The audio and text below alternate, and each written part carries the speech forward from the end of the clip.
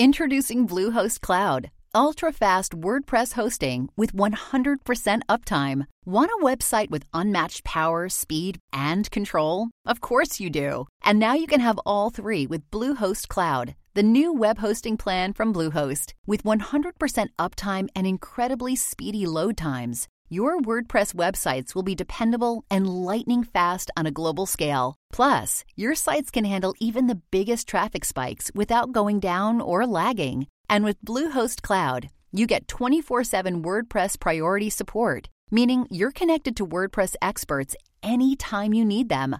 Not to mention, you automatically get daily backups and world-class security. So, what are you waiting for? Get Bluehost Cloud today by visiting Bluehost.com. That's Bluehost.com. When you need mealtime inspiration, it's worth shopping Kroger, where you'll find over 30,000 mouth-watering choices that excite your inner foodie. And no matter what tasty choice you make, you'll enjoy our everyday low prices, plus extra ways to save, like digital coupons worth over $600 each week. You can also save up to $1 off per gallon at the pump with fuel points. More savings and more inspiring flavors make shopping Kroger worth it every time. Kroger, fresh for everyone. Fuel restrictions apply.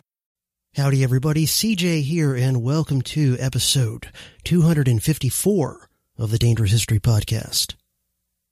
And in this episode, I'm speaking with Dave Benner, who is the author of the recently published biography of Thomas Paine, titled Thomas Paine, A Lifetime of Radicalism. And Dave is a cool guy. He and I have been internet and social media friends for a bunch of years. He's been around a while in kind of the Ron Paulian, Misesian, libertarian milieu for a while. So it was nice to finally talk to him in real time and to talk to him about the book, which is really an impressive piece of work. But before I turn it over to my conversation with Dave, I do have a shout out to give for a very recent contributed since the last episode I put out, to my still ongoing Indiegogo campaign. Yes, it is still live, and you can still kick in a one-time contribution of your choice of amount to keeping the Dangerous History Podcast and me afloat. And then you'll, of course, still qualify for whatever perks you're entitled to based on the level of contribution that you make. And so big thanks go out to Cody Bias. Thanks very much, Cody, for chipping in. And of course, the link to the Indiegogo campaign will be in the show notes if anybody else wishes to chip in. But without any further delay, let me go ahead and turn it over to my conversation with Dave Benner about Thomas Paine, A Lifetime of Radicalism.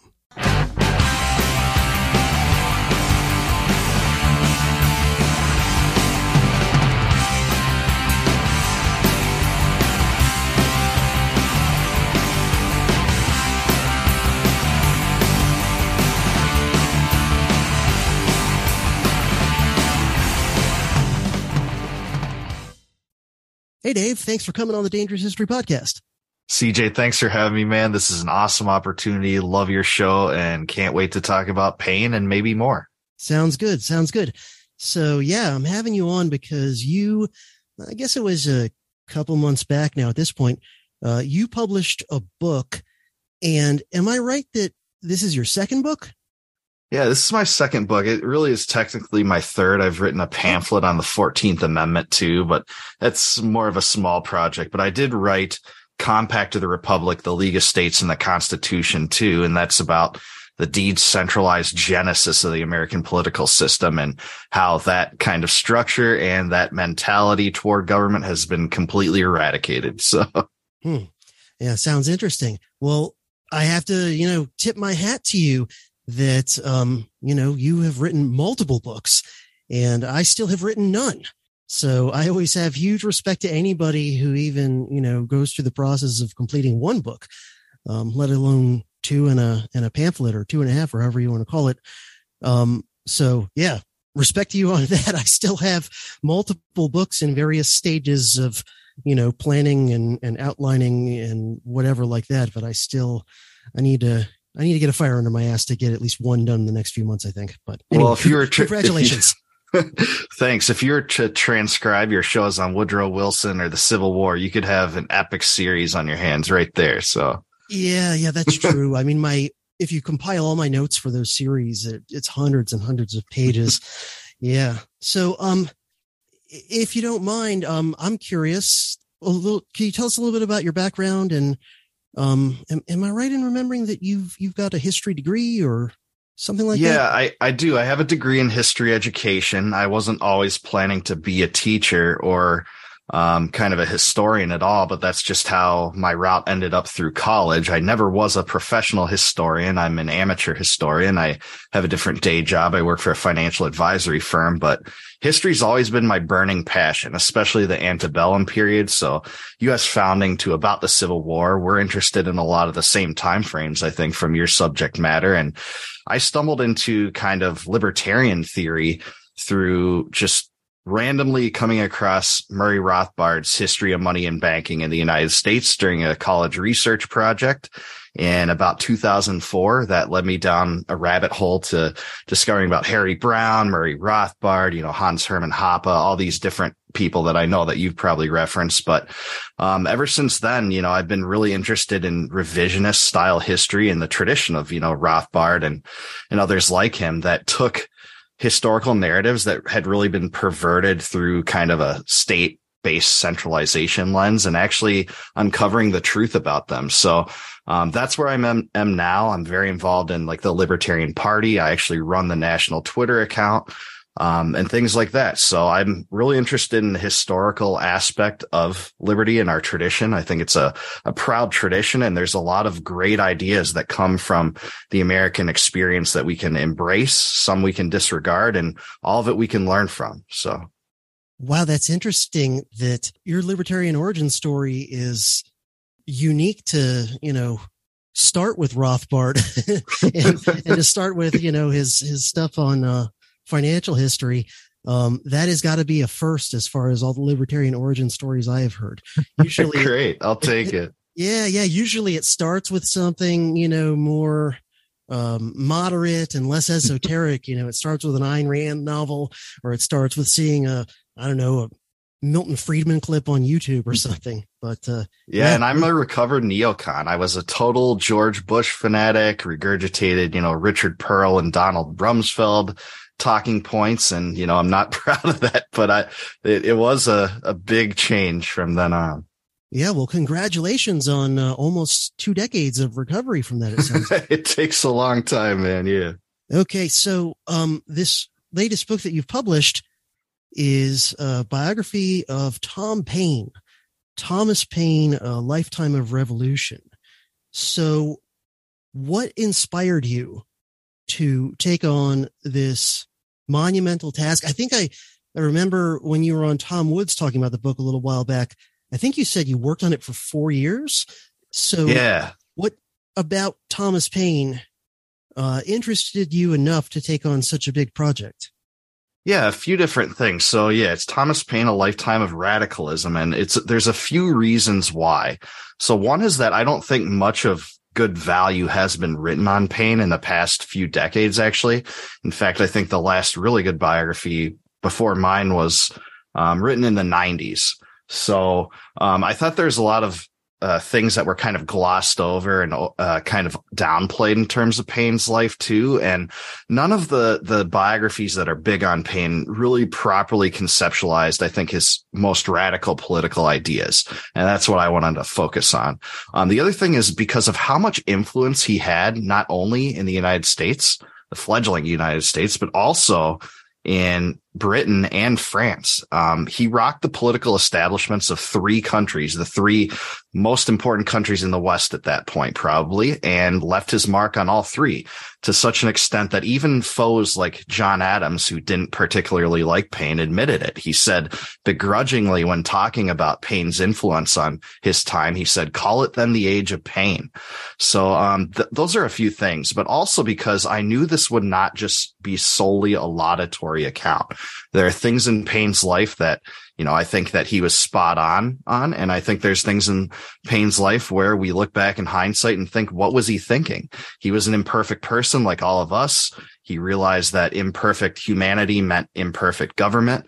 And there's a lot of lessons to take from him, but we do live in what I thought to be, and I kind of closed out my book saying this, is in the product of his most radical ideas that were just totally unfathomable in his time. He was called an extremist in all the forms available in the 18th and 19th centuries, but that's what we live under now. So. Yeah. And I have never read a biography of Thomas Paine, of any sort before reading this book. So I honestly had nothing to compare it to, but, I knew like the basic bullet points of his life, born in England to humble origins, eventually crosses the Atlantic, gets involved largely as a writer, but in other capacities as well with the American Revolution, then ends up eventually going back over to Europe, ends up in France in the Revolution. Like I knew kind of like the big picture, story beats of his life, but I knew relatively little detail about most of it. And so there were a lot of interesting little nuggets in the book that surprised me along the way, where I was just like, oh, I didn't know that. And even starting with his humble origins in England, I knew that he was born to a relatively kind of poor, unassuming family, and was basically an autodidact when it came to his writing skill. But I had no idea that he was raised a Quaker.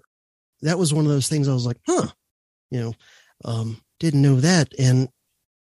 But it kind of makes sense, because even though he, ultimately broke with that faith and became to some degree an opponent of conventional religion, there still is a lot of Quaker leftovers in a lot of his thinking about a lot of things. Would you agree with that? And how do you think his upbringing affected him? Yeah, I totally agree, CJ. And actually, you can see it throughout his writings. He makes a lot of allusions to kind of the Bible and scriptures in particular. In fact, he used it for many of his arguments against monarchy, for example. So he said in Common Sense toward the end that, he thought that God weighed in on whether this monarchy thing was a good idea, because the Israelites clamored for a king, and well, God gave him Saul, and Saul was filled with avarice and ambition and all the bad things that we would kind of associate with a tyrant. And, he was very familiar with how to use that language to kind of persuade people in his time against, the most prevalent institution of his time. Also, the Quakers were very focused upon kind of a natural rights tradition, maybe more so than many of the other Protestant sects that were around at that time. And you can see how that influenced all of his work. So you're right. He drifted toward deism toward the end of his life. But we think, like, historians mostly think that he had kind of come to those beliefs by about the 1780s. But nonetheless, he was a fierce advocate for religious freedom. He thought that severing the state from all matters related to religion was the way to go. And he said that categorically in The Rights of Man. So I totally agree that kind of colored a lot of his sensibilities as he lived his life. Yeah, one place where I definitely saw the Quaker influence once I realized that he had been raised that way was in his attitude toward hereditary monarchy and hereditary aristocracy. Like, I know the Quakers were very kind of radical outcasts for their time period for many of their beliefs, and one of them was that they kind of refused to show proper deference to aristocratic titles and things like this. And that just sort of made sense. And also just in general, that he would be comfortable being a radical, like as the subtitle of your book indicates, that the Quakers were these kind of, it's kind of counterintuitive to us today. I think the way we think of Quakers today, if we think of them at all, but they were radical rebels for their time. So anyway, he didn't go into writing right away. He had some interesting jobs before he became a writer. So what were some of those jobs that he had? He did, and I'll speak to three. So he was expected as, part of the artisan tradesman class to essentially take up his father's trade, which was that of a staymaker. And what a staymaker did was kind of build the structural underpinnings of women's corsets, right? And he dabbled in that a little bit, but he eventually decided that that wasn't really for him. So the two other trades that he went into were that of a privateer and that of a tax collector, an exciseman. So as a privateer, he actually worked during the French and Indian War, as we would call it, but the 7 Years' War in Europe, to loot the ships of French vessels, the nation he would later help cultivate in its young Republican stage. And he almost died in an episode, nearly saved. He was saved from that by his father, who talked him out of a adventure on a vessel called the Terrible, commanded by Captain William Death. If you can chuckle at that. Wow. But, yeah, that's, who would volunteer to sign up for that one? Right. So as a privateer, it was an ostensibly private venture that was kind of funded or sanctioned by the English crown. And that ship got into a massacre with a French frigate called the Vengeance. It killed everyone but a handful of people on the crew, including the captain. And Paine was talked out of it by his father, thinking this an unworthy adventure that would be very dangerous. And Paine actually escaped an early death 6 other times that I describe in the book. As far as being an exciseman, so after his days as a privateer came to a close, he became an exciseman, where he spent some time in Alfred, England, and particularly a place called Lewes, England. That's where he met his second wife. But Lewes was actually a hotbed of radical political activity going all the way back to the English Revolution, the mid-17th century, and the Cavaliers and the parliamentarians. So that is where we think he discovered most of his radical political sensibilities, because there's a club there called the Headstrong Club, where you would go and talk about not only the events of the day, but also political philosophy. And that's where we believe he discovered a lot of these things.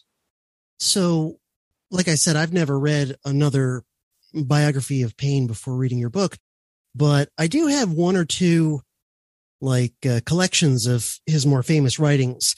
All the usual stuff you would expect, Common Sense, The Crisis, Rights of Man, etc.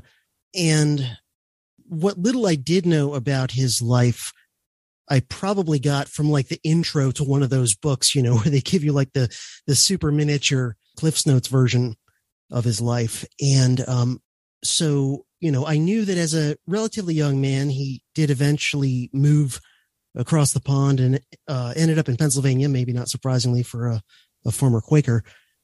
And another thing that I actually did know, as far as details go about his life, was that he was pretty early on after getting here, I don't think he was involved with it back in England, if I remember right, but he got involved with some of the earliest phases of the abolitionist movement in North America. It was, what was it? It was either the Philadelphia or the Pennsylvania Anti-Slavery Society, or I forget the name of the organization. But yeah, I remember actually in the intro to the collection of his writings that they did actually mention that he was a founding member of the first real organized, abolitionist society in North America. And they specifically mentioned he was the only founding member of that organization who was not a Quaker. Now they didn't then mention, that he had been raised Quaker, and then left it. But, anyway, so can you talk a little bit about what he did when he got over here and his involvement with abolitionism, and then also how he got kind of swept up in the cause of those who wanted the colonies to rebel? Yeah, totally. So he came across the sea, as you said, on account of Benjamin Franklin. He basically had the best letter of recommendation you could possibly have in his time. That was one written by Benjamin Franklin, probably the most influential and biggest celebrity of his time. He was essentially like the Elon Musk of that day, widely respected on both sides of the sea. He came across with a general letter of recommendation for employment, and he quickly put that to use by being named the editor of the Pennsylvania Magazine. This is one of the biggest kind of Whig-oriented publications of the time in North America. It was founded by a Whig.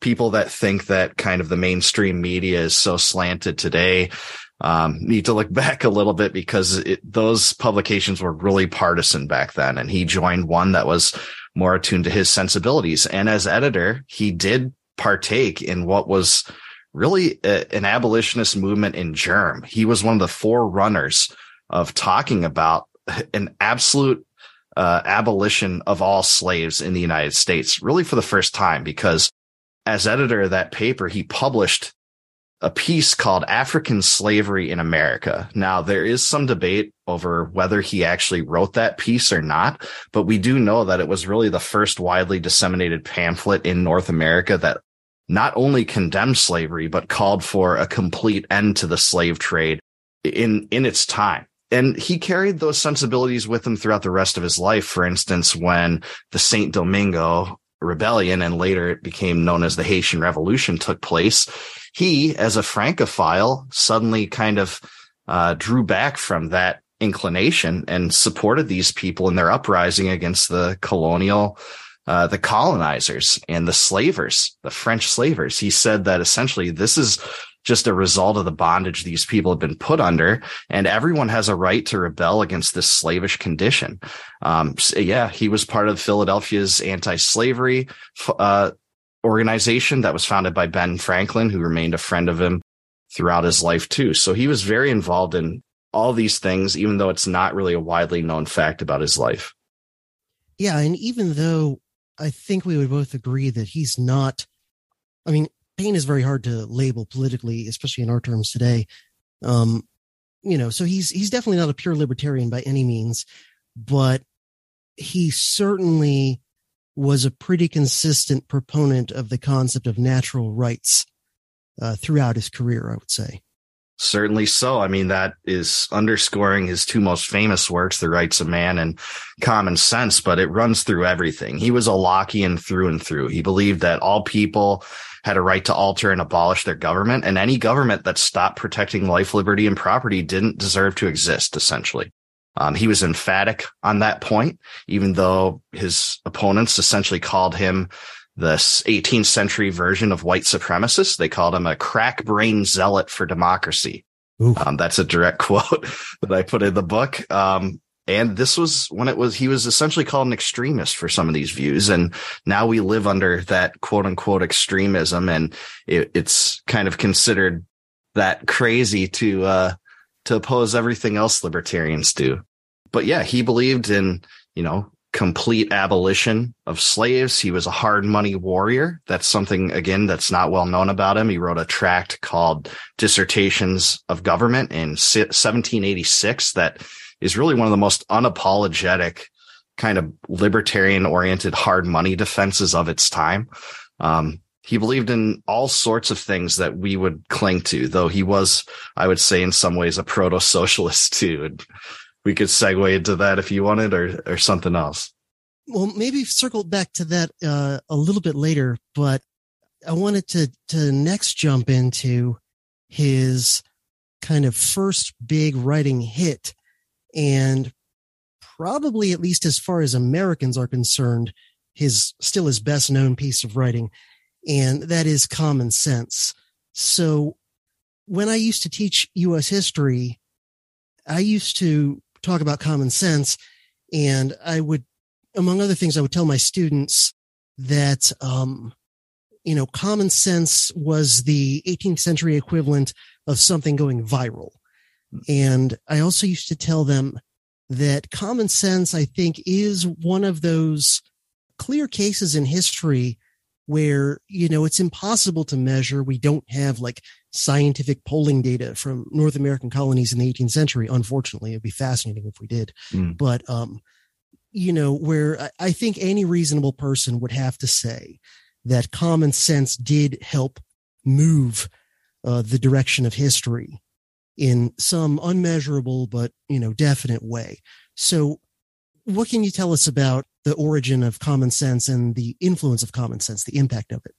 Yes, certainly. So during his tenure as editor of that publication I talked about earlier, he would drop kind of some satirical and humorous pieces that clearly kind of implied support for the patriot cause in opposition to Tories, right, that were kind of driving the imperial crisis. But he decided to sit down and write a full tract in defense of the idea of complete political autonomy, of secession, of independence in late 1775. He originally wanted to call it Plain Truth. The famous patriot Dr. Benjamin Rush talked him into calling it Common Sense. And you were right on the mark when you said it was essentially that generation's version of a viral thing, because it really was. But it wasn't just its popularity. It's also who it targeted. Because before this point, people thought, the uprising in Massachusetts and these crazy colonial rebels kind of nullifying the Stamp Act, where it might have been just some weird weird movement that would just go down as some obscure kind of short-term act.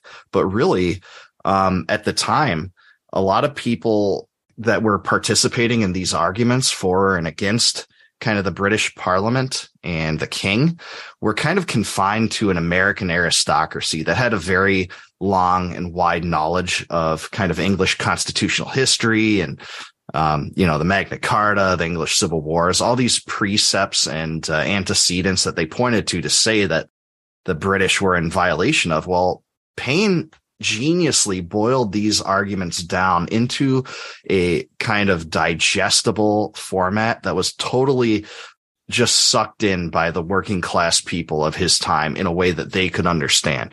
It used a form of text called vulgarity, and that's not to mean vulgarity as it's profane, but it really the kind of language that like construction workers would use or you would use with your friends. It was written in a way that everyone could understand it.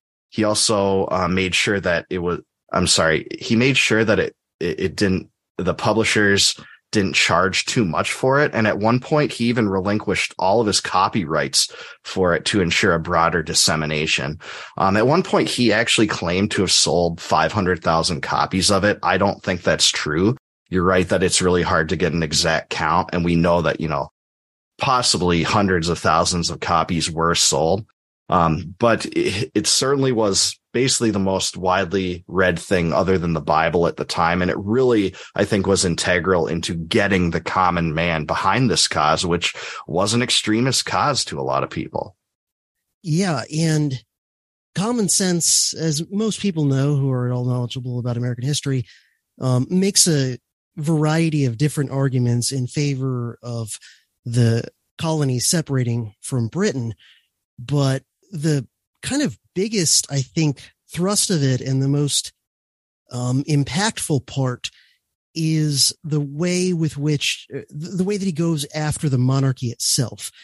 And, again, hearkening back to my days teaching U.S. history, the way I used to tell it to my students is that the monarchy was still sacred in the eyes of many North Americans, even those who were very, very pissed off at the British government and, all the taxes and the crackdowns, the coercive acts and things like that.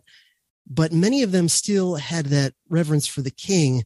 And they sort of had that attitude of, well, it's all those scumbag politicians in Parliament. The king, he's a decent guy still. He has bad advisors. He's not getting good information, right? Kind of the classic sort of Jafar story. The king's a decent guy, but it's his advisors and whatever that are giving him misinformation, as we would say today. And that, this is in some ways epitomized by the olive branch petition, right? This last chance of like, oh, Your Majesty, please, intervene to make peace between us and Parliament. And that Paine, the way I used to say it to my students is I would say in our kind of terminology today, we would say that Paine was desacralizing the monarchy in a lot of ways, like really just going at it and pointing it out, something that we libertarians like to do today, which is to call things what they are, right? To call taxation theft.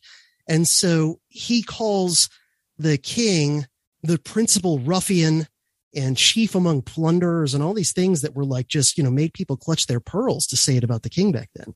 And I know you're a longtime listener to my show. I don't know if you remember years ago when I did my episode on the Norman conquest of England. I made the title of that episode Principal Ruffian and Chief Among Plunderers, inspired by his, all of his references to the British monarchy going back to William the Conqueror himself. But anyway, I definitely, agree that a huge part of the impact of Paine's writing was the fact that he wrote in this very straightforward, down-to-earth style, because the typical 18th century English style is very wordy and flowery and like super long sentences that today you'd get, red ink on your paper if you submitted it for run-on sentences and things. And by comparison, his writing is much more direct and punchy, and certainly a lot easier to read than most other 18th century English writings of any sort that you're likely to come across. Yeah, totally agree. You mentioned many of the things he called the king. He also called him the Pharaoh of England and the royal brute of Great Britain. And you're totally right about some people's outlook being that, well, the king should just intervene and, rid us of all these, parliamentary edicts and things like that. But he essentially said that no, monarchy itself is illegitimate too. Where Jefferson in his 1774 a summary view of the rights of British America, he basically said that, well, the common thing uniting the British Empire is the king, and it's actually kind of a legitimate feature of that system.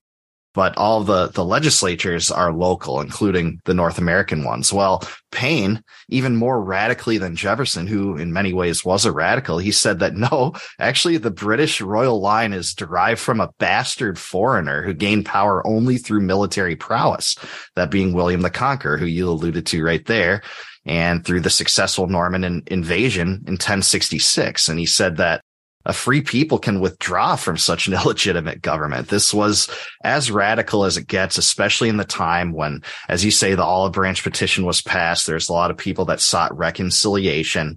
But Paine, like Patrick Henry, was saying the war's already begun. They've already brought it to Massachusetts. And we cannot let posterity be enslaved by this kind of tyrannical system. Yeah, that was a point that really struck me. It's been a few years since the last time I read Common Sense, but in reading your book, obviously there's, a lot of quotations from it and things. And it really struck me in a way that it hadn't before on prior readings of Common Sense, how much he really kind of pushed that idea of we can't pass the buck to our descendants to, have to potentially rebel in an even more disadvantageous situation, or, to kind of bequeath our posterity into oppression, and that we've got to kind of be the ones to take the stand now. And I'm trying to remember, I think it's in The Crisis where he also makes some similar statements where he's like, look, it's better for us to take this on ourselves now and take a stand rather than throwing it onto our descendants. And it really made me think about, I guess in part it's because I've got kids of my own who are now teenagers, and in part because of all the insanity of the past few years, that it's really like made me angry and, kind of motivated me to do what I can, to, at least for my own little part, try to avoid passing on the buck of oppression, if I can, to my kids and potential future grandkids. Totally. I mean, he said in The Crisis 1, tyranny like hell is not easily conquered, yet we have this consolation with us that the harder the conflict, the more glorious the triumph. He also said, I prefer peace, but if trouble may come, let it come in my time so that my children can have peace. And I think that's what you were referring to. And he was really speaking to the entire generation. He actually didn't have any children. He almost had one, but it died in childbirth along with his first wife. But he was saying that, we have to stop these encroachments now. Otherwise, all of our children will be enslaved to the same system. So absolutely. Yeah. And, I haven't by any means read anywhere near all of Paine's writings. I know that you basically did for this book, but, I've read most of the well-known ones. And out of what I have read of Paine's, my favorite is The Crisis. I like that even better than Common Sense.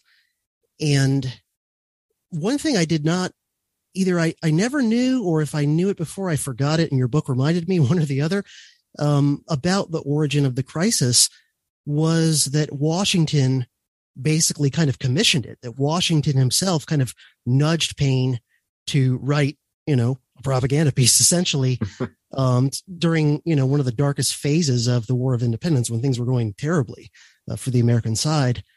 And so, yeah, what can you say about the origins of the crisis, and, anything we can hypothesize about as far as like the impact of the crisis? Yeah, sure. So Paine had decided to put his money where his mouth was. Soon after publishing Common Sense, he entered the Continental Army, and he had intended for all the proceeds from Common Sense to just fund mittens and clothing for the Continental Army. Of course, it became a smash hit. But he joined the Continental Army. He was under Nathaniel Greene, famous Continental general, very overshadowed figure, even for how great of a commander he was. But he didn't really fit in as a typical, infantryman. He did carry a musket, and he was kind of almost captured several times during some of the most trying periods of the war. I know you talked about this in your Revolutionary series, but he was part of kind of the escape from Fort Lee and Fort Washington. But he eventually took a position as aide de camp to Nathaniel Greene, but it was known that he wasn't an efficient soldier. So indeed, he met Washington, befriended the man. Washington had read Common Sense, as did Charles Lee. Both of them were very impressed by Common Sense. And yeah, George Washington put him to work as the Continental Army's chief propagandist. And that's where the crisis began. He took a lot of time writing it at night. I believe the series spanned 12 essays. It might be even more, that went all the way up through kind of the end of the war. And they were propaganda pieces. They downplayed Continental losses. They kind of upplayed Continental victories. But the kind of the running thread within it is that, this fight's too important to give up on, despite everything you hear from the Tory presses. We're making inroads, and, we're wearing them down. And to the extent they were is really debatable. In fact, they definitely weren't most of the time until the French got involved. But yeah, that's how it started. And so is there anything else you'd like to mention as far as the remainder of Paine's involvement in the American Revolution? I mean, I know he had a role in the Silas Deane affair and some other things like that. So I don't honestly know, other than, what I can recall from your book, a whole lot of detail about kind of what he did in the latter part of the Revolutionary era. Yeah, I'll point out two things. The Deane affair is really important to talk about because I call him a proto-Edward Snowden. He was really America's first whistleblower in many ways, because when it turned out that Silas Deane, a diplomat to France to kind of procure aid before France had, officially signed on as an ally through the treaties of alliance and friendship in 1778, they kind of established a front company to funnel money to the United States. Well, as part of that, it turned out that Deane engaged in some war profiteering. And once this was exposed, Paine really exposed it for the most part. He had heard about it through his friend Arthur Lee, who was part of that kind of diplomatic engagement to France, but he wrote about it and exposed the wrongdoing. And for doing this, he was actually made into something of an outcast, because essentially half of the Continental Congress at the time thought this to be, an incredible virtuous act on the part of republicanism for revealing wrongdoings in government. But the other half essentially said, well, he's a traitor. He's compromising our potential official alliance with France. And if word gets out of this, it could foil our entire, campaign for independence. Really, it was totally split on it. He ended up losing his job as secretary of the Committee on Foreign Affairs. Even though some of his biggest adversaries at that time eventually understood Silas Deane to be a complete charlatan and, someone that was certainly guilty once all the facts had really come out, including actually Robert Morris, who I know that you've talked about too. So even some of the most hardcore kind of nationalist federalist types really kind of were swayed later in the favor of Paine. The other thing is he was part of an engagement that was sent with his friend John Laurens, very young officer in the Continental Army, overseas to France, where he personally befriended the king, Louis XVI. And we're told through the histories that there was a time in which Americans were struggling to gain a new loan from the king, and the king didn't particularly like the other commissioners, but took to Paine. And because of Paine, I think that he secured a 2 million livre loan, which was very significant at the time. And I believe this was 1780 or so, very integral part of the war. And that's, again, something that's almost never mentioned with Paine. So those were two things he was involved in. But by the war's end, he was very poor and he kind of stooped to begging for money. He eventually went into bridge building, but I won't talk about that later unless you want to go there. Yeah, well, how does he end up back, I guess, initially in England, and then in France? I mean, it's very interesting that he kind of made friends with the King of France, and then later he's personally involved in the French Revolution. So what's the kind of Cliff Notes version of how he ends up ultimately in France and involved in the revolution? Because it's a very strange story, especially considering he didn't speak a word of French. Right. So in the mid 1780s, he dabbled in bridge building. He wanted to construct some of the first iron bridges that were ever built. There were ones before him, but he wanted to create one of the biggest ones to be put in North America. He couldn't find funding for it. So he went between England and France for the next few years. And during this time, he had mixed successes. With the furthest he had gotten was displaying an iron bridge prototype near a pub in England for a time. But he had totally decided that he wanted to retire from politics at this point. He thought essentially his job had ended. America was free from its the Georgian yoke of the monarchy, and he would just put his pursuits to entrepreneurialism. But once the first events of the French Revolution started to spread, he couldn't ignore this, because he believed that some of them, like the tennis court oath and the storming of the Bastille, were natural extensions of kind of what the Americans had experienced. He thought that all people, deserved the ability to revolt from monarchy, and it's the slavish system that featured it. Now, the thing that drew him most into it, though, was the writings of Edmund Burke. Now, he was a friend of Burke before Burke wrote his Reflections on the Revolution in France, which was an opposition piece to the French Revolution. Burke had said this kind of compromised all stability within that system. It was bloody. It was erratic. It would lead to a military dictatorship. He was right about the last part, by the way. And Paine could not take this. How could a man who he had befriended, who had been such a friend to the American revolutionaries, come out and say that our French brethren don't deserve the same gifts of independence and, a rebellion from monarchy? So that's what caused him to write The Rights of Man. And I'm not sure that he knew how popular it would get, but it would get more popular, both volumes, than Common Sense. In fact, the second volume, The Rights of Man, sold over 1 million copies in its time. It's the seminal classical liberal treatise, most seminal one ever written in my mind. And that's actually what drew him to France kind of permanently for a time, because he was charged for seditious libel for calling for the overthrow of the English monarchy within it.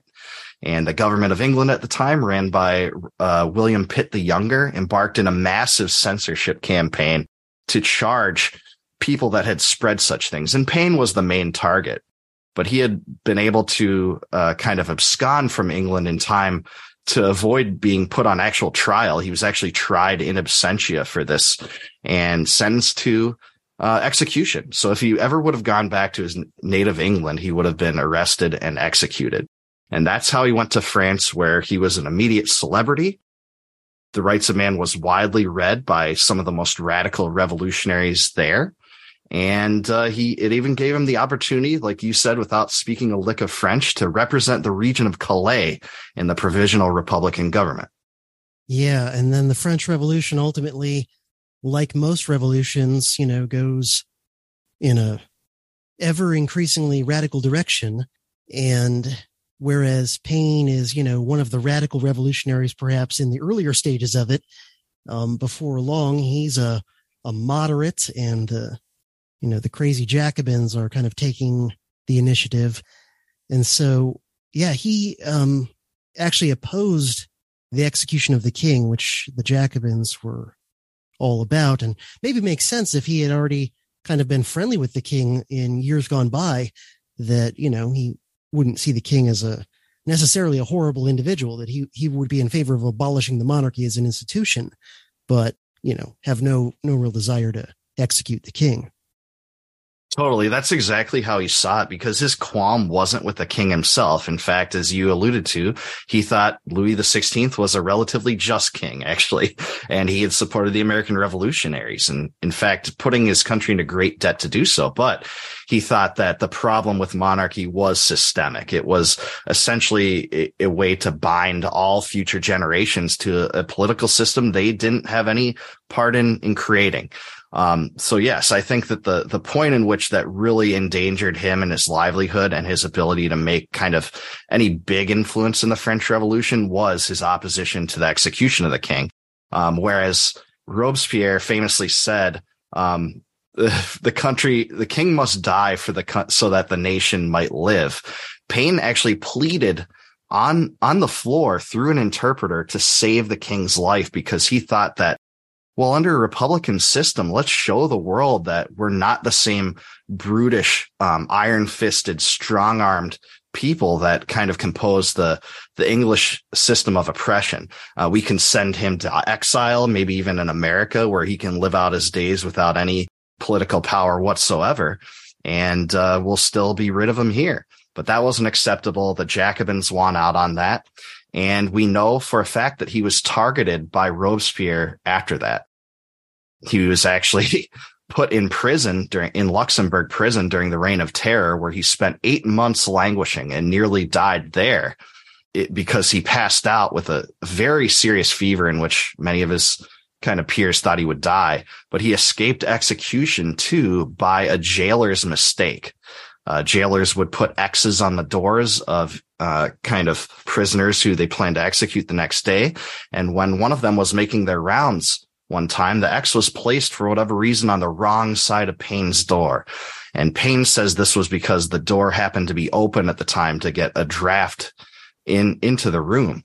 But that allowed him to escape the critical weeks of that kind of took the lives of the Jacobins. It was called the Thermidorian reaction, and allowed him to escape when James Monroe finally pressed his case that he was an American citizen and deserved to be released, because Monroe's predecessor, who served as the minister to France, Gouverneur Morris, not only didn't try to press his case for this, but almost seemed to revel in the fact that Paine would be punished.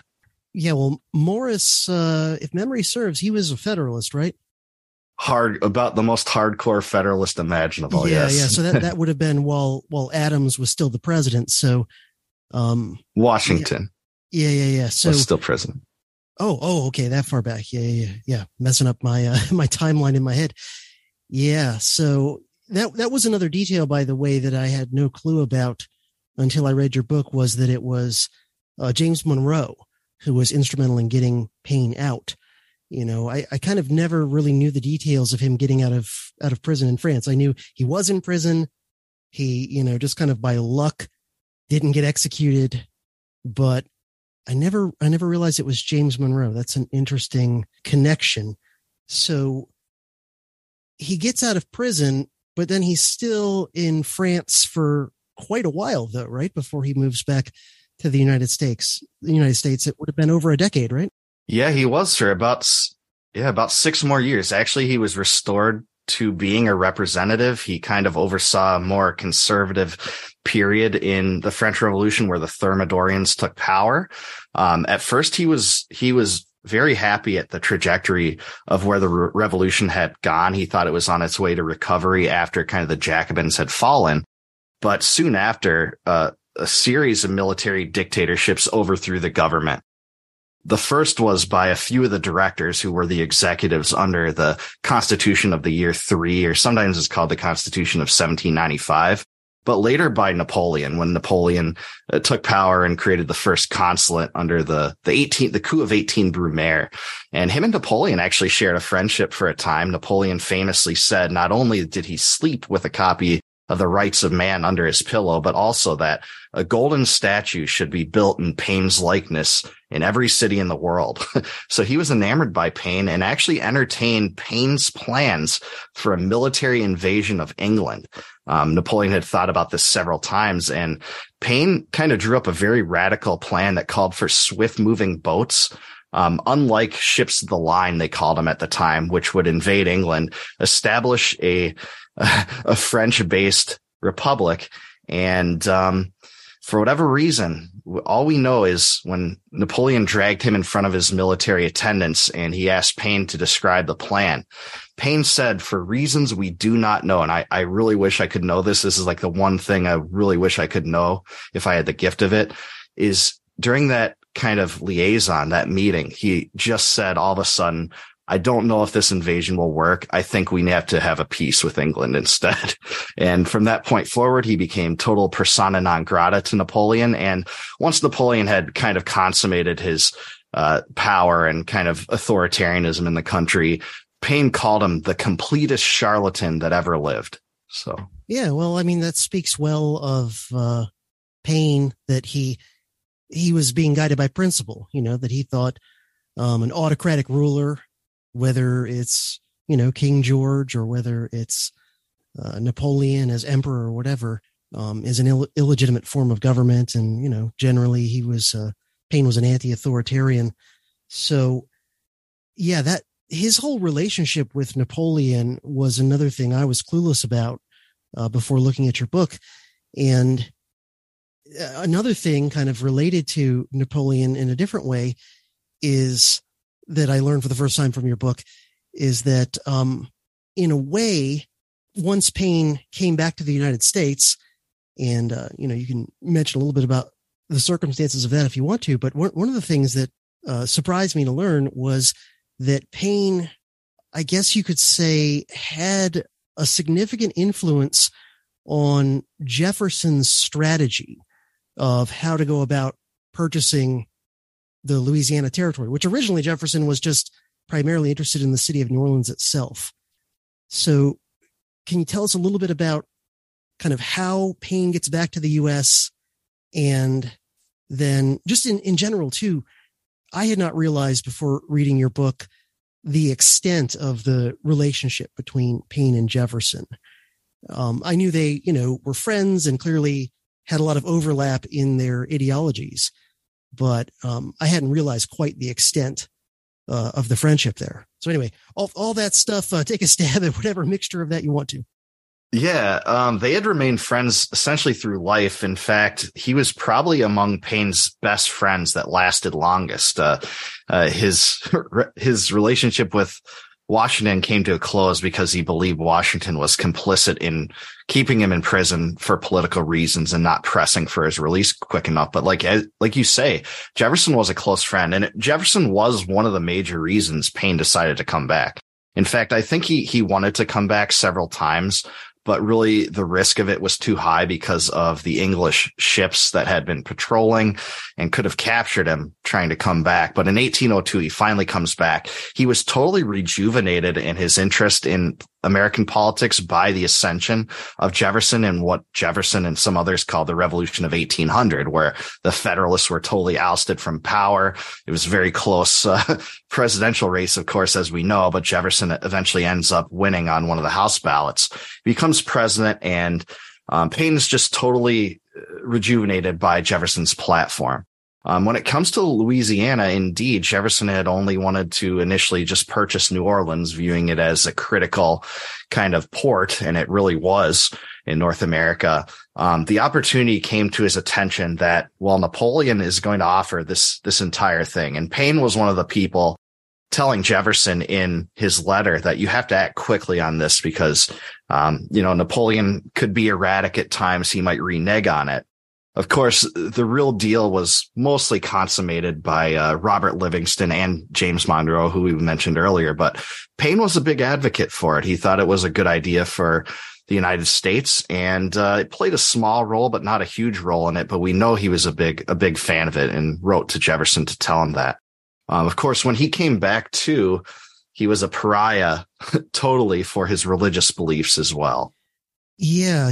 That was something I definitely wanted to ask you about, because there's another thing that I had just never really realized or known about Paine was, I knew that his views on religion were controversial at the time, but I had not realized quite the extent to which they made him so hated by so many people in the US in the early 19th century.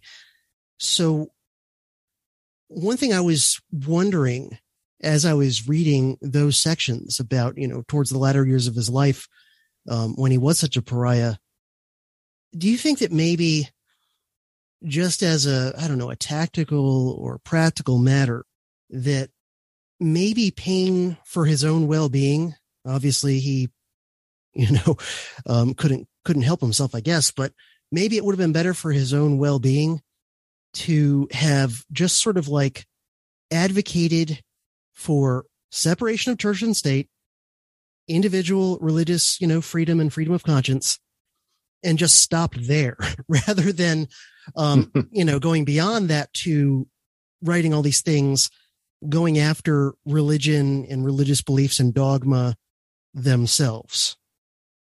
The answer is an emphatic yes, in fact, but he couldn't help himself. Paine was the kind of guy that at whatever the cost of his reputation, his well-being, even his potential to live another day, he would say the truth as he saw it. So, The Age of Reason was part of what was originally planned to be a 3-volume series. He wrote the first volume very shortly before he got arrested during the French Revolution, but he had basically written a deistic treatise, and deism was kind of characterized in those times as someone that believed in a singular creator, but a clockmaker creator, not one that intervened on the world, in the natural world. So he believed that nature and God's might could be seen in nature, but he didn't believe in any of the miraculous aspects of organized religion, any of the prophecies. Many of his kind of tropes in the book are very influential among the modern atheist movement today. He would say that the Bible is filled with contradictions. Parts were written much later than they were purported to. These prophecies are essentially hallucinations, and there's many falsities in it. But like you said, he did believe in utter religious freedom. He would have he said it straight up in The Age of Reason that, well, my views aren't to be taken to mean that I don't believe anyone should have the right to their own views, but he said he has to be truthful to himself. He said, I believe in one God and no more. I hope for happiness beyond this life. I believe in the equality of man, and I believe the religious duties consist in doing justice, loving mercy, and endeavoring to make our fellow creatures happy. But this was in the midst of a second great awakening, CJ, when, the Protestant revival movement was as big as it had really ever been. So this lost him a lot of friends. Benjamin Rush, the guy that helped him write Common Sense, or kind of steered him in the direction of it, would not see him anymore. Samuel Adams wrote him a scathing letter that said, well, who do you think you are to try to de-Christianize America? All these things really lost him a lot of friends. He did have friends until the end, but a lot of people thought that, this guy can't be redeemed now. Yeah, the exchange of letters between Paine and Sam Adams I found particularly interesting. That was yet another thing I was just completely, clueless about before I read it in your book. And yeah, it seems like there was a generational thing to some extent where kind of the older generation amongst the founding fathers were more likely to be more, conventionally religious. And then the younger ones among them were more likely to be maybe closeted, but still some sort of deists. I mean, I know that open public deists were relatively rare, but, lots of people, myself included, suspect that a fair number of our founding fathers probably were deists, in their own personal belief, even if they publicly didn't say so, and maybe even still went to a church regularly. But one thinks of Ben Franklin, Thomas Jefferson, James Madison, a few others. I think there's a fair amount of pretty, suggestive evidence that those guys were probably deists in their hearts. Ethan Allen expressly said he was. Benjamin Franklin said he was in his autobiography. And Jefferson essentially said, I'm a Christian in a sect all myself, as far as I'm concerned. And I think that some of them, even if they were not kind of deists per se, all embraced a lot of kind of deist precepts. I don't know that Jefferson embraced them all, because you can find times in Jefferson's life, for instance, he prayed. We know when his wife died, he prayed. And deists actually wouldn't do that because they don't believe that God intervenes in the natural world. But nonetheless, you're right. I think some of these people adopted some of the precepts.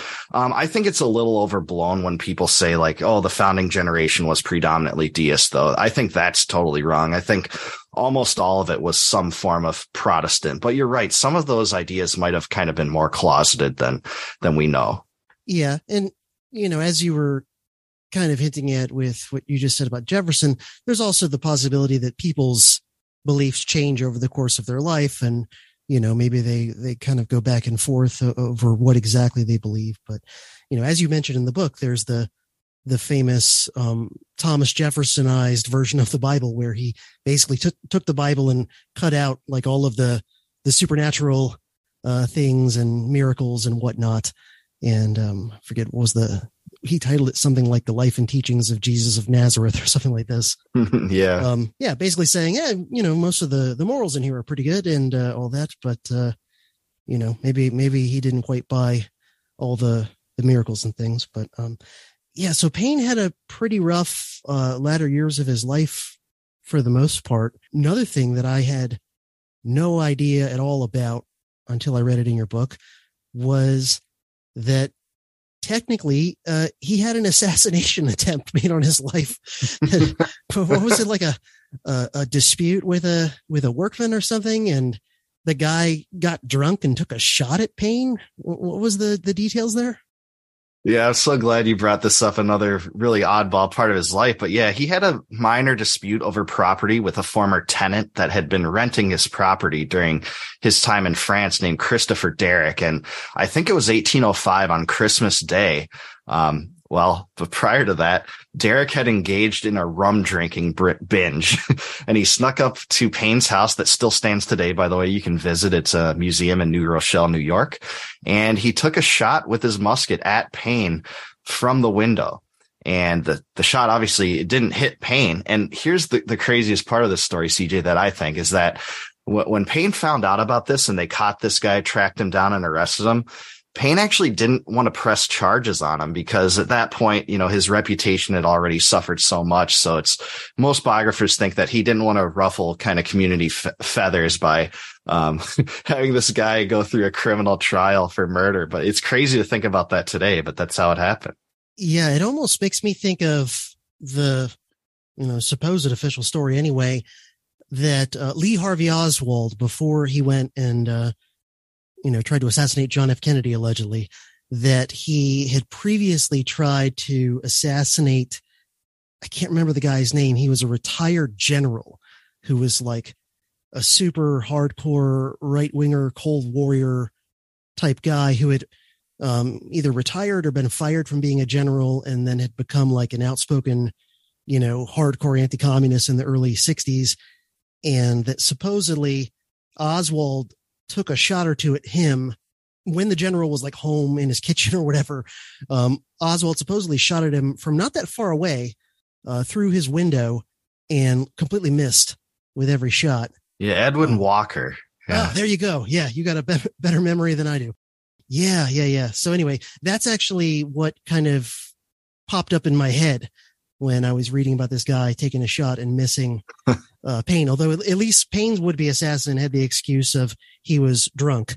I still haven't been able to figure out how exactly we're supposed to believe that Oswald missed the general, but then however many weeks or months later supposedly made shots on the president at a greater distance from an angle at a moving target, blah, blah, blah, blah, blah, with that crappy rifle and scope. But anyway, that is a whole nother rabbit hole to go down right there. Okay. So, Paine dies and, I don't know, what would you say about his death? I remember right that the only thing he specified on his tombstone was author of Common Sense, and then his name and his dates? Actually, I don't recall what was to be on his tombstone, to be honest with you, but there is a funny kind of twist to this, is that he was dug up shortly after his burial by an English radical named William Cobbett. Cobbett was kind of a political opponent of Paine that eventually got enamored with him and started to become obsessed with his works and his writings. But he dug him up with the goal of bringing him back to his native England and giving him a proper burial there. Now there's a lot of disputes on this and kind of conjecture about how exactly this turned out, but parts of Paine's body had kind of been in transit in various chests and in the property of kind of descendants of this person, to the point that we don't know what happened to him anymore. So we don't know where his resting place is, but we know that Cobbett dug him up. Just an interesting thing about him. I would say that toward his death, he did have several close friends, and people kind of play this up that he was friendless and poor, but he had kind of lived meagerly so that he could give the Bonnevie children a trust. And the Bonnevies were a family that he'd stayed with in France. When he came back to the United States, he brought Bonnevie's wife over and their children to kind of give them a better future. But he left them a significant trust. And one of the Bonnevie children became a general that fought in the Civil War. And both of them had, pretty good lives, actually. So I think that's to his credit. Also, his funeral took place, I believe, the day after he died, and it wasn't well publicized, and that really limited the number of people that could attend. I think that if it was publicized, despite kind of the animosities toward him, that more people would have showed up. But I think there's only 6 people at his funeral.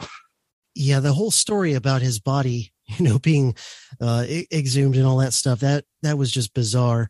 I had no clue about that. And much less bizarre, but also something that I found kind of interesting that, I had no idea about, was that Paine, when he realized he was starting to get, towards the end of his life, he actually kind of like applied to be buried in a Quaker graveyard, right? He did. It surprised me a little bit that he did, but he did apply to it, and the local Society of Friends that considered this turned him down for it, and I think it made him distraught. But yeah, he did. That surprises me actually a little bit. Yeah, I guess when you're looking the end in the face like that, especially a guy like him who had escaped death kind of narrowly multiple times, maybe he started to go, well, maybe I'll cover my ass just in case those Quakers were right about things. But I did find it amusing that both that he applied and that they turned him down.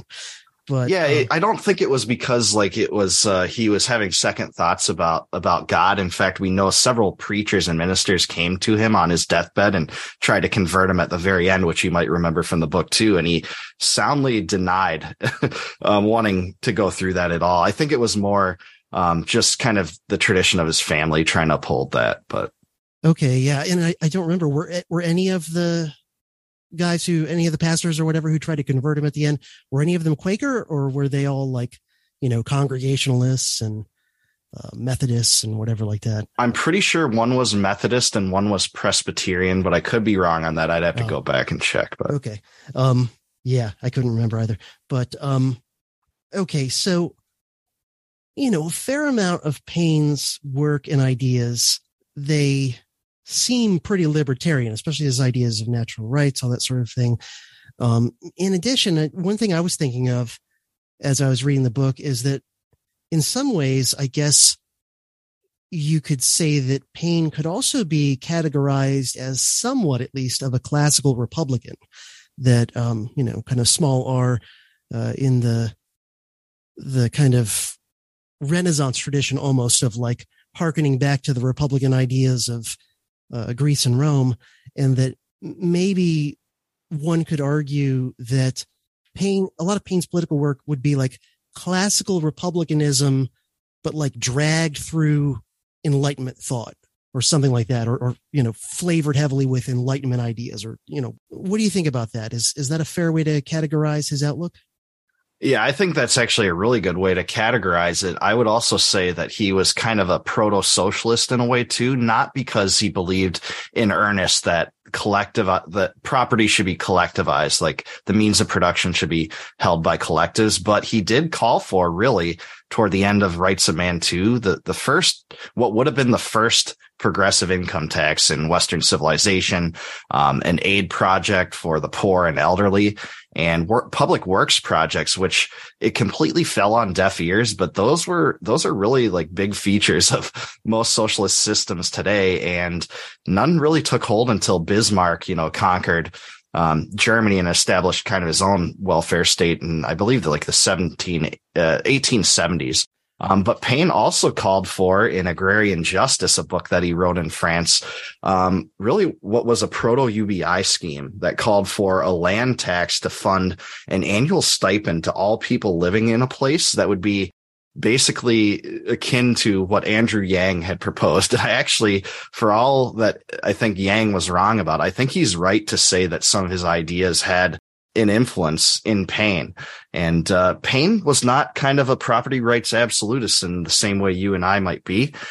He believed kind of in the Lockean theory of property in general, but he still believed that since all property was given to mankind in the commons, that all people living still had a minute claim of ownership to that land. So I do want to quote this in saying that Paine never expected these programs to be funded with fiat printing schemes or through reckless debt, though. Both of those things he considered entirely slavish too. So hindsight's 2020. We have about, 150 years of seeing the follies of the welfare state behind us.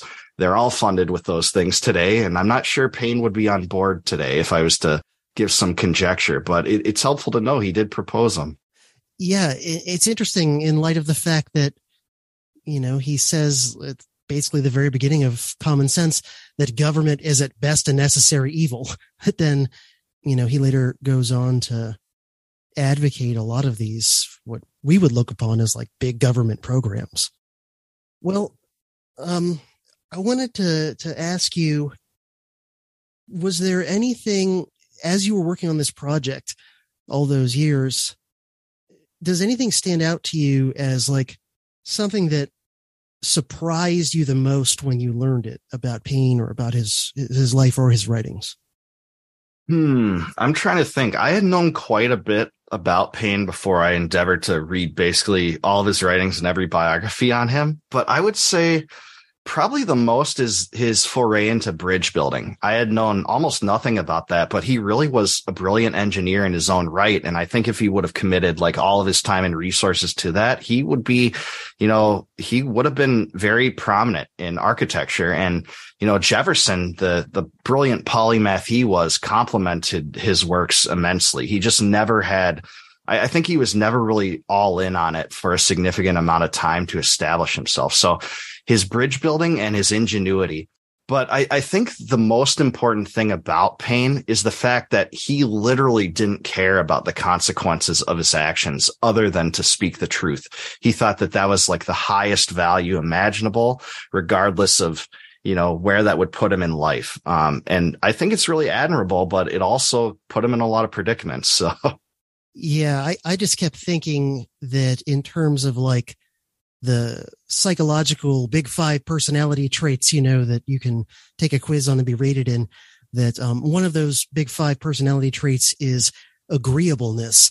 And I just kept thinking, yeah, Paine is maybe even lower on agreeableness than I am. It almost comes across as kind of just a bit spectrum-y at times, for lack of a better term, where he's just going to sort of like stick to his guns, no matter what the cost, which, as you say, it's admirable, but at the same time, I don't know, every now and then being a little bit flexible or at least just picking your battles, perhaps, as I was sort of alluding to before when I was like, asking you, did he really need to go after religion itself all the time? Or could he have just said, I'm for freedom of conscience and separation of church and state and leave it at that? But anyway, did you get the sense that any of Paine's kind of like fundamental, his views on specific issues, may have changed here or there, but did you ever get the sense that any of his views over the course of his long career of writing change in any like real major fundamental way? Or is it all kind of there from the beginning, maybe just elaborated and evolved a little bit more by the end?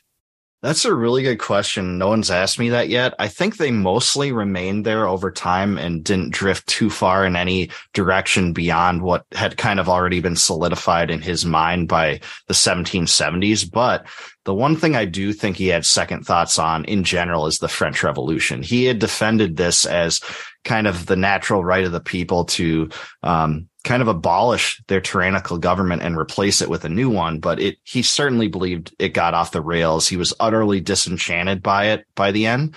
And I think it kind of influenced the way he thought about constitutions, actually, too, because if many people don't know this, but Paine had some indirect influence in Pennsylvania's very radical 1776 Constitution that only had a unicameral legislature and not even an executive at all.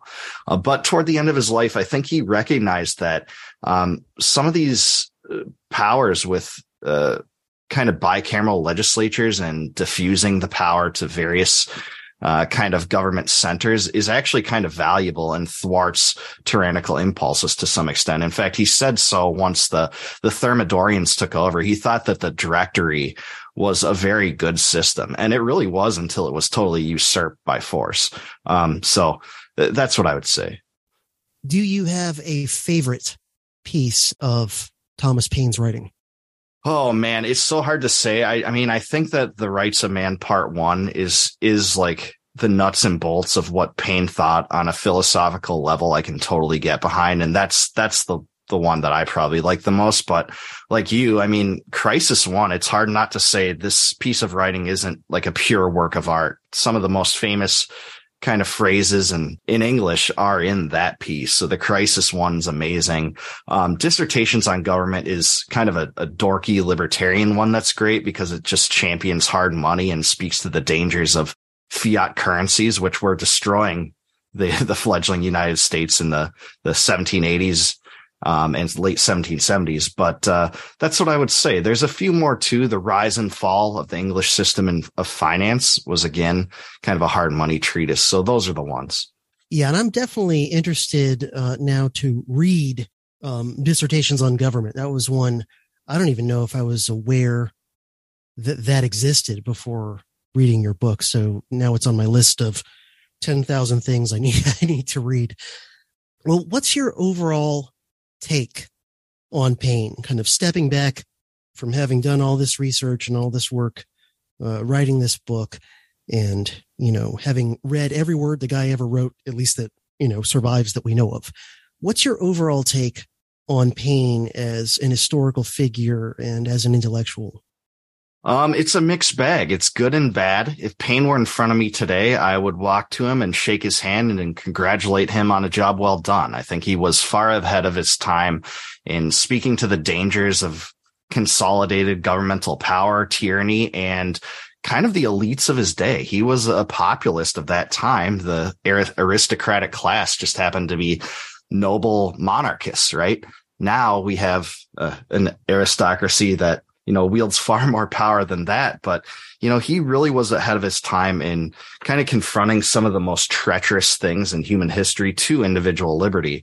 But, some of the things, I don't think were good. But I do, again, have the gift of like 200 years of hindsight beyond when Paine was writing to see why they were so bad. What I will say is, love him or hate him, I think that there's things about Paine that everyone, despite their political ideology, will love, and others that they won't love. And I think that we all can claim some influence from him, regardless of kind of your political ideology. I think that I pointed out in the book that, both Reagan and Obama have quoted them in presidential administrations.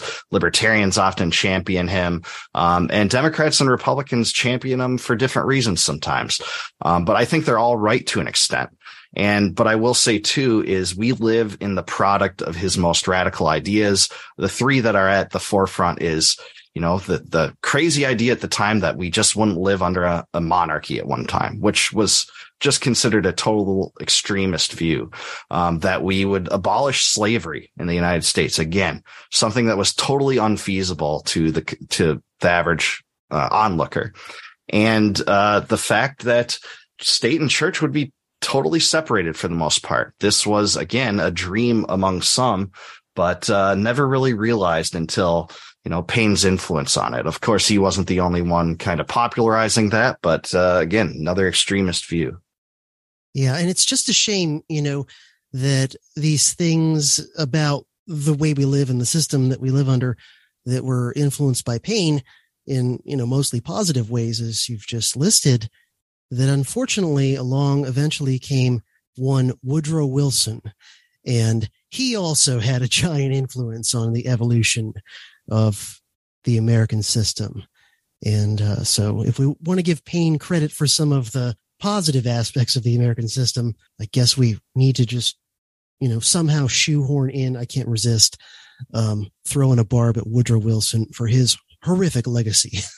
Every podcast should have such a barb, CJ. I'm glad you approve.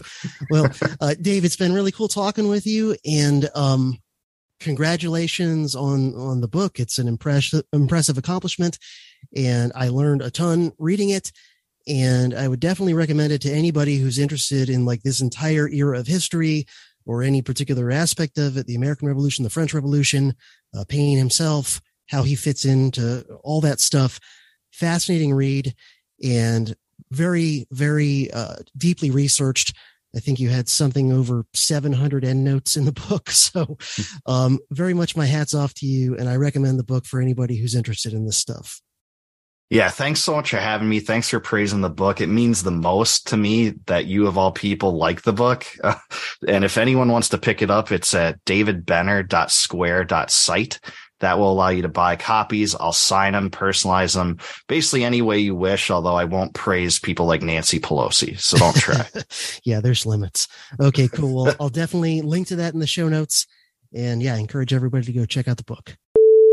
Okay, and I want to say thanks again to Dave for writing this book and for coming on the show. And I very much recommend it for anybody who's interested either in Thomas Paine specifically or even kind of the entire historical era that his life comprised, because his life and career tie in to a whole bunch of different historical episodes or whatever you want to call them.